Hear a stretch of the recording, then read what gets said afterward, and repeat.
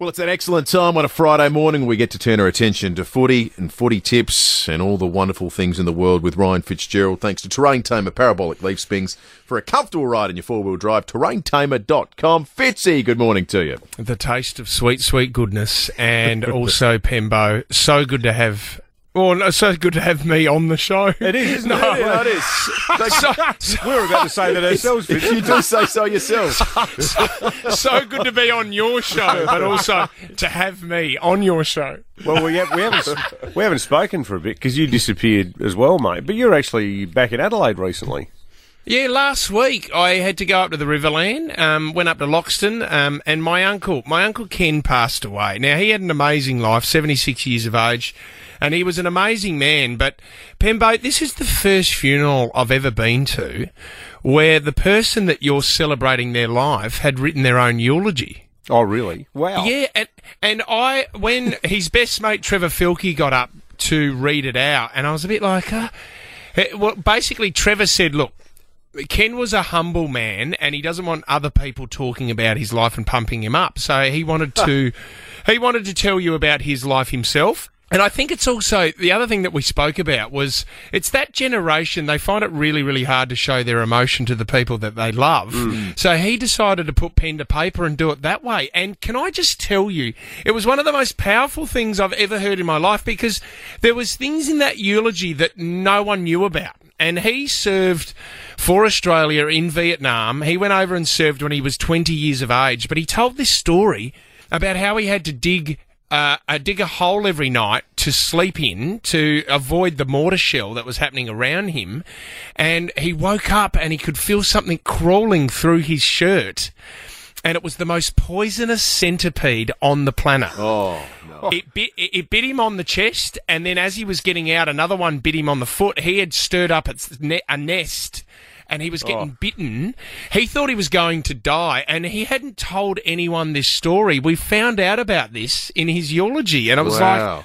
The other thing as well, he went on to adopt children because Agent Orange, and he had a reaction to Agent Orange, they couldn't have children, so he wanted to actually adopt children from Vietnam and start a new life. This is an amazing story.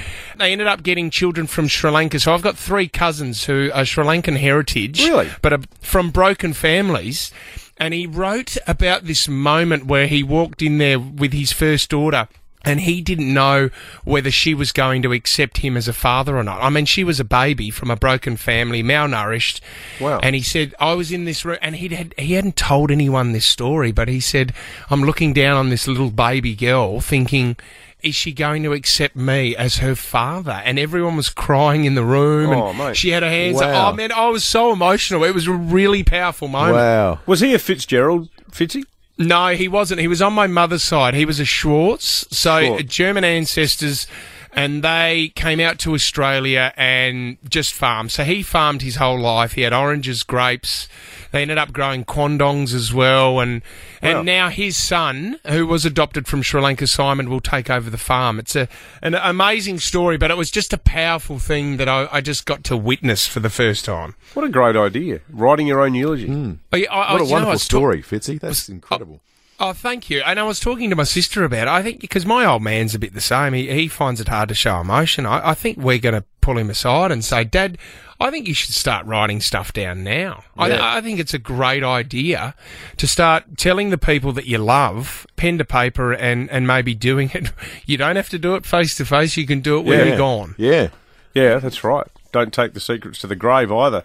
It puts the tips in perspective, doesn't it? That's right. Anyway, Essendon Bombers, Essendon Bulldogs. As I was driving back from Loxton, I was going, geez, it's bloody freezing, and these heated seats aren't working, and I'm thinking to myself, he's been bitten by the world's most poisonous centipede. Yeah, I know. And I'm complaining about the heated seats. Hiding from the Viet Cong in a hole in the ground that he's dug himself. Yeah, I know. And I'm at the roadhouse at Blanchetown going, these dim sims are cold, love. I'm sorry. That's right.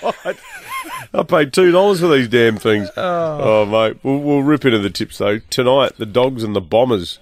This is going to be a belter game. I'm going to go the Bulldogs. I think they will bounce back. I think Essendon might drop away just for a little bit. They've been really good, Essendon, for a long time, but I think they need a bit of a rest, so the Bulldogs will win that game. Richmond Hawthorn. Richmond could sneak into the 8 if they get up here.